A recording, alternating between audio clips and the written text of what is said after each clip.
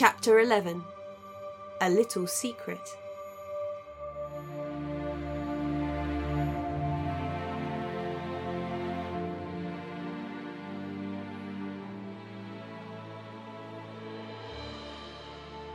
Kiana shuffled to the edge of the bed. Breathing heavy, she stretched her good leg to the floor. The bad one lay limp among ruffled sheets, knees still swollen despite the deluge of ice it had been subjected to. She knew from experience she'd make it worse by trying to stand, but she couldn't reach the bell to summon Gwyneth, and she desperately needed to pee. "Just a few steps," she muttered to her useless limb. "Please." Her leg didn't answer. Instead, a knock came at the door. It was uncharacteristically considerate of Tanis to knock, but Kiana remained focused on her knee, shifting it inch by inch to the edge of the bed, careful to keep it straight. On one hand, she didn't want to deal with her sister yet. On the other, her bladder was begging her to accept assistance. With her silence, she left the outcome to the stars. Still, when Tanis didn't barrel into the room spouting something insensitive, Kiana looked up. Despite her inability to move, she almost leapt off the bed. The twin with the afro hair was peering around the door, and Kiana's face burst into flame. "Oh!" was all she could manage, gripping the sheets white-knuckled tight. Behind her horror, disappointment twinged. She'd been thinking about the non-binary twin since she'd been placed so gently on the bed, wanting to thank them properly. Regardless, she didn't want to see either of them. This twin beamed despite having entered a stuffy room that likely smelled of bed sweat. "May I come in?" Kiana could only gawk. This overwhelmingly beautiful girl, whose lengthy legs were clad in form-fitting trousers, and whose white shirt looked striking against her dark skin, was here to see her. This girl that had sneered when Kiana fell, that had watched the others help. They were about to have a conversation, and there was no way to escape it. She didn't answer, but the twins strode into the room anyway. Dazed, Kiana lifted a hand to her hair. It was a tangled mess, and her eyes had to be red and puffy from all the crying. When was the last time she'd changed her clothes? Oblivious to her turmoil, the twin bounced across to the bedside table, placing down a small vase and turning yellow flowers to face Kiana. "They grow beneath the snow," she purred, her accent adding a musical lilt to each word. "I have always liked them because they are strong, like you. My name is Timiki. It is a pleasure to meet you." Kiana blinked at her, jaw clenched tight. It hadn't seemed like a pleasure back in the courtyard. Timiki's smirk had reminded her of the girls back in Celestia, that had laughed when Kiana was brave enough to venture out and talk to them. Then again, Kiana had been in so much pain in the courtyard. Perhaps she judged unfairly. "Did you enjoy your meal?" Gwyneth had brought a tray overflowing with culinary delights, and she'd devoured every crumb. Kiana liked food at the best of times, but especially when she was miserable. Fixing her eyes on Timiki's hands, she managed to croak, "Yes." "And how are you feeling? Do you mind having a quick talk?" It was one thing to demand your sister leave you alone, another entirely to turn away a beautiful stranger gifting you flowers. Kiana nodded, still staring at every part of Timiki that wasn't her face. Timiki seemed unfazed by her awkwardness. Brightly, she said, "Wonderful, because Lord Ollinger is waiting outside. He wants to discuss something with you." Kiana's eyes widened and her gaze flicked to the door. Lord Ollinger? Now? Why? She wanted to impress the man, not horrify him. She couldn't think of anything worse than him stepping into this gross, stuffy room. "You must not worry. It is just a talk." This time, Kiana was sure she didn't even nod. Yet Timothy skipped to the door and held it open, while Kiana abruptly yearned for her sister to come back. Holding her breath, hoping this was a trick and Timothy was as cruel as the girls in Celestia, Kiana stared at the empty doorway. Then he filled it, as beautiful and impressive as before, despite the fact that he was a little less immaculate. His shirt was loose, his hair mussed, but his smile came easy as those impossibly bright eyes settled upon her. He inclined his head. I wished to welcome you to my home under better circumstances, but you are welcome, nonetheless. She swallowed, clutching the edge of the bed to stop her hands shaking. His eyes fell to her legs, and she was sure she was on fire. The shame burned so terribly. I am sorry about your accident. We will provide anything you need to aid your recovery. As he talked, Timothy slipped across the room and dropped casually onto the bed. In that same moment, Kiana's heart flopped out of her chest. She stared at the floor, acutely aware of Timothy's hand inches from her own. Her throat had never felt so dry. She wanted to move, to put some space between them, but she didn't want to be rude. And she also didn't want to move, which made it all that much more overwhelming. She heard Ollinger's footsteps, then his shadow fell over her. May I? He asked. Did she nod this time? She wasn't sure, just like she wasn't sure what he was asking, because of course he could. Kiana was in no position to deny him anything. When he sat on her other side, she could hardly breathe. I am afraid I must be somewhat abrupt, he said, sighing. Your sister does not seem willing to help us, and so I am here with you behind her back. Kiana's chest tightened, and her head jerked up to find his green eyes closer than she expected. She leaned away from him, only to feel the warmth of Timothy at her back. Clenching her hands in her lap, she forced herself to take a long breath. Is she okay? She managed. Ollinger nodded. She is upset. That is all. Neither of you are in any danger here. Now she'd met his gaze, it was hard to look away. In time, I believe your sister will understand why I could not give her the information she craved back in Celestia. But I had imagined she would react better to it. I had hoped she would be excited to be part of something so important. After all, saving the witches would change both of your lives for the better. Her panic, her anxiety, faded into a mist of confusion. Kiana blinked at Lord Ollinger, sure she'd misheard him. The witches? They're alive, said Timothy, in a reverent whisper, and we're going to save them. Slowly, Kiana peeled her eyes from Lord Ollinger to meet Timothy's. But the Guardian killed them. Everyone knows. No, Timothy grinned. The Guardian locked them in her tower, and we have been waiting for our chance to save them. All we lacked was a way to get into the highest window of the highest floor of the Bloodhound's base. As Kiana stared out the frosted windows of her room, she didn't see the darkness of a deepening night. She saw the looming shadow of the Guardian's tower. You need a Windwalker. Their silence was confirmation.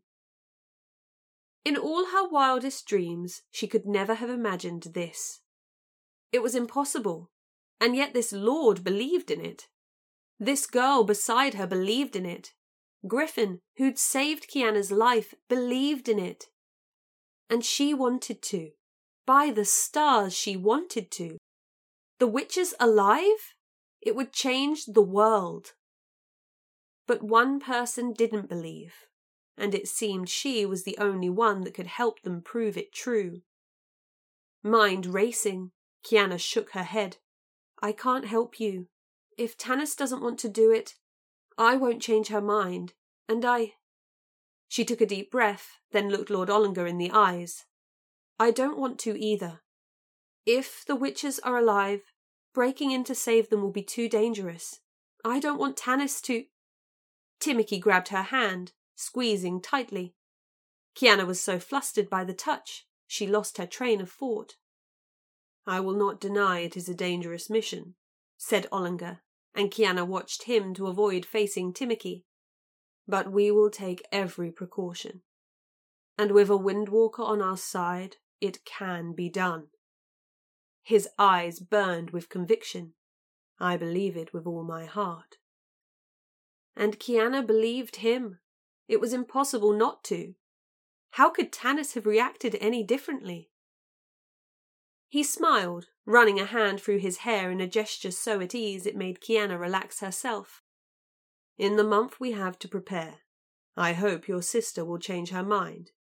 But she is not the reason I am talking to you. She barely heard him, barely felt Timothy's touch. Her mind raced ahead with thoughts of the witches, with the dream they could return.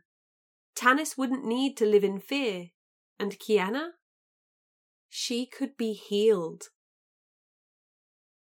She stared at her knee, feeling the burn of disease in her joints, and tears stung her eyes.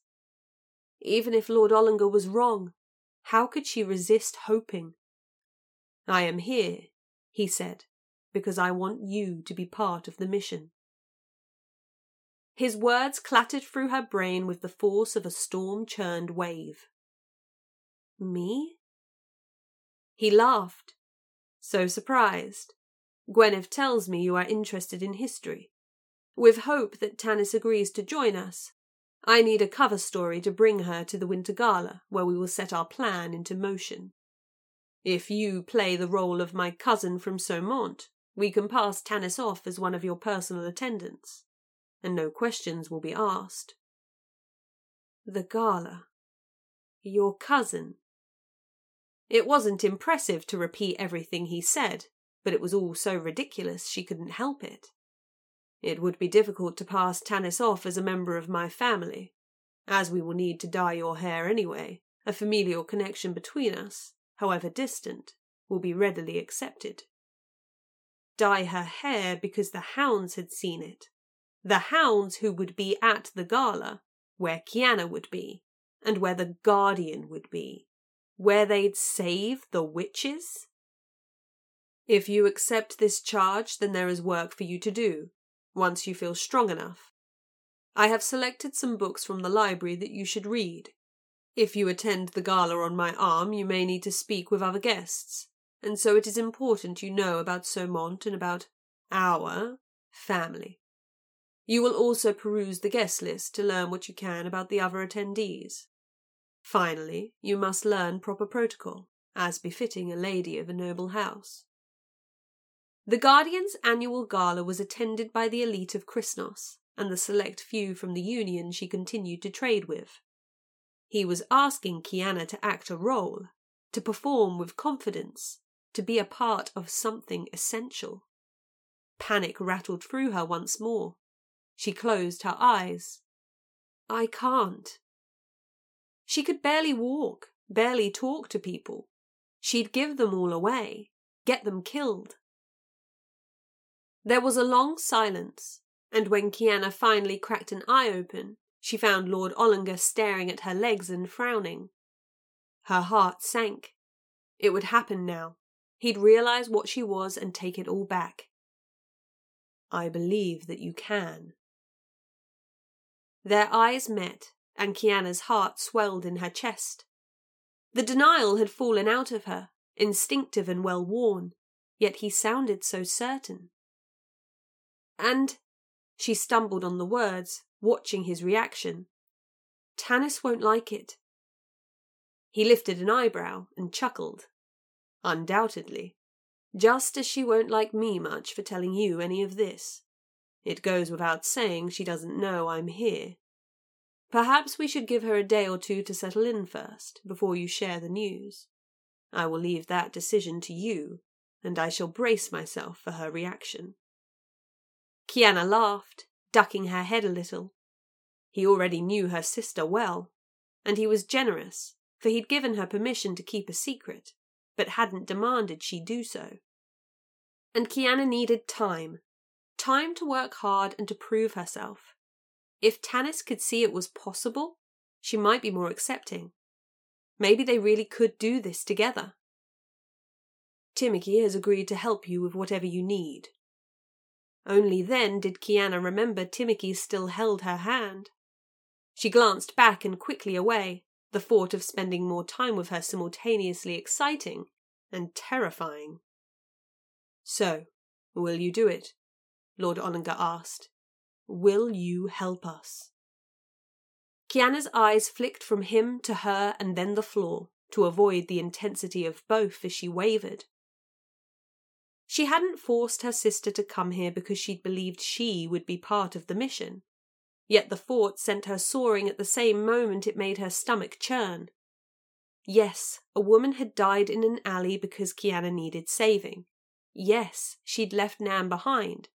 She'd feared she'd made a terrible mistake, and that hurting her leg was some sort of fateful punishment. But wasn't this proof she'd been right to act? Wouldn't it all be worth it, and more besides, if she helped save the witches? And she'd be healed. She didn't know what had happened at the dinner she'd refused to attend. She didn't know why Tanis was unwilling to help, but she could guess. Her sister didn't trust, and her sister didn't hope. Kiana would have to trust and hope for them both. Yes, she said, breathless. Yes, I agree. For a split second, Ollinger placed a hand on her shoulder. Then he stood. His eyes glowed with satisfaction. Then, my lady, I ask you to rest. For now I entrust you to Timothy's care. Tomorrow a dear friend of mine is visiting, and I shall be occupied with her. Kiana stiffened. He noticed, and shook his head. Do not fear. In fact, Lady Aitana knows all about our mission. It is why she is stopping by. Her tension faded away and she grinned. Somebody else that wanted to save Kristnos? A powerful lady? Now she'd agreed, excitement filled her to bursting. Will I be able to meet her? Ollinger tilted his head to the side. She is a very busy woman. Well, that wasn't a no. When she'd fallen from the carriage, she'd been so certain that her time at this estate would be miserable. Yet here she was, and Timothy was still holding her hand, and a powerful woman involved in the mission was coming tomorrow. I look forward to your progress, said Lord Ollinger, before bowing at the waist and sweeping from the room. Kiana stared after him, skin prickling and eyes unseeing. It all felt so surreal. Now he was gone, she feared she'd imagined it. Then Timothy lifted her hand between them, and Kiana turned to the twin. Let me help you to the music room. The others will be there. Staring into large eyes, framed by thick lashes, in a face so smooth she was sure she must be dreaming, Kiana could only blink. If she were dreaming, she wanted the dream to last as long as it could. Normally, she'd hide. She was embarrassed after her fall. She was sweaty and scruffy. And yet she did want to thank the other twin. Lionheart, she thought. Be Lionheart. A little dizzy and feeling faintly nauseous, Kiana nodded. Beaming, Timothy helped her stand. Tanis didn't need to be freezing her arse off. It wasn't necessary to be standing in the snow as night fell and wind gusted off the sea, especially without a cloak to shield her, and with an empty stomach. But she couldn't bring herself to move. By the witches, these people were out of their minds. She took another swig from the bottle. Countless bleeders had died since the Guardian came, and the witches were dead. They would have fought and struggled until death before allowing their people to be massacred, and to suggest otherwise was... Something smacked her in the face. Swearing, Tanis snatched the bundle before it fell and spun to whoever dared interrupt her internal raging. The rant caught in her throat. Griffin stepped into the dark with her, thick arms folded, with a scowl on his face. You need to get a handle on your temper. Tanis pointed the bundle at him, wishing it were a knife. You need to fuck off. You need to drink less wine. Hissing, she whirled away, tottering slightly in the process. Put it on. She looked at the bundle despite herself, and it slowly formed into a cloak. Shivering, violently, she pretended she hadn't heard him because she was an idiot. She'd always been an idiot. There was nothing she could do about it, except change, which she was certainly not going to do in this damn place. Griffin muttered something. He stomped through the snow until he stood in front of her, breath gusting over her head. Snatching the cloak from her hands, he flung it around her shoulders. Only when his fingers reached for the clasp at her throat did Tanis swat him away. They glared at one another. The others wouldn't come out here. Timothy was busy. Nemitra doesn't care. Ollinger wasn't even part of the equation, Tanis noted. She laughed. And you do care? No. But I owe Lord Ollinger everything, and he needs you. How sweet. He shook his head, curls dancing angrily. What's wrong with you? She could see his eyes more clearly now, how they smouldered and sparked. He was angrier than he was letting on. In fact, maybe as angry as she. What would it take for him to lose control? Everything, she snapped, shoving his chest for emphasis. He barely moved. I understand. You're a coward that runs away when something threatens to be difficult. Her nostrils flared. I'm no coward. I'm just not a fool. The witches are dead and the job is impossible. He loomed over her. She had to tilt her head back to meet his eyes. You look like a coward to me. You'd rather not try than see yourself fail. This, he jabbed a finger towards the bottle, has nothing to do with the witches. Better to never know what you could be than to want something more and fall short.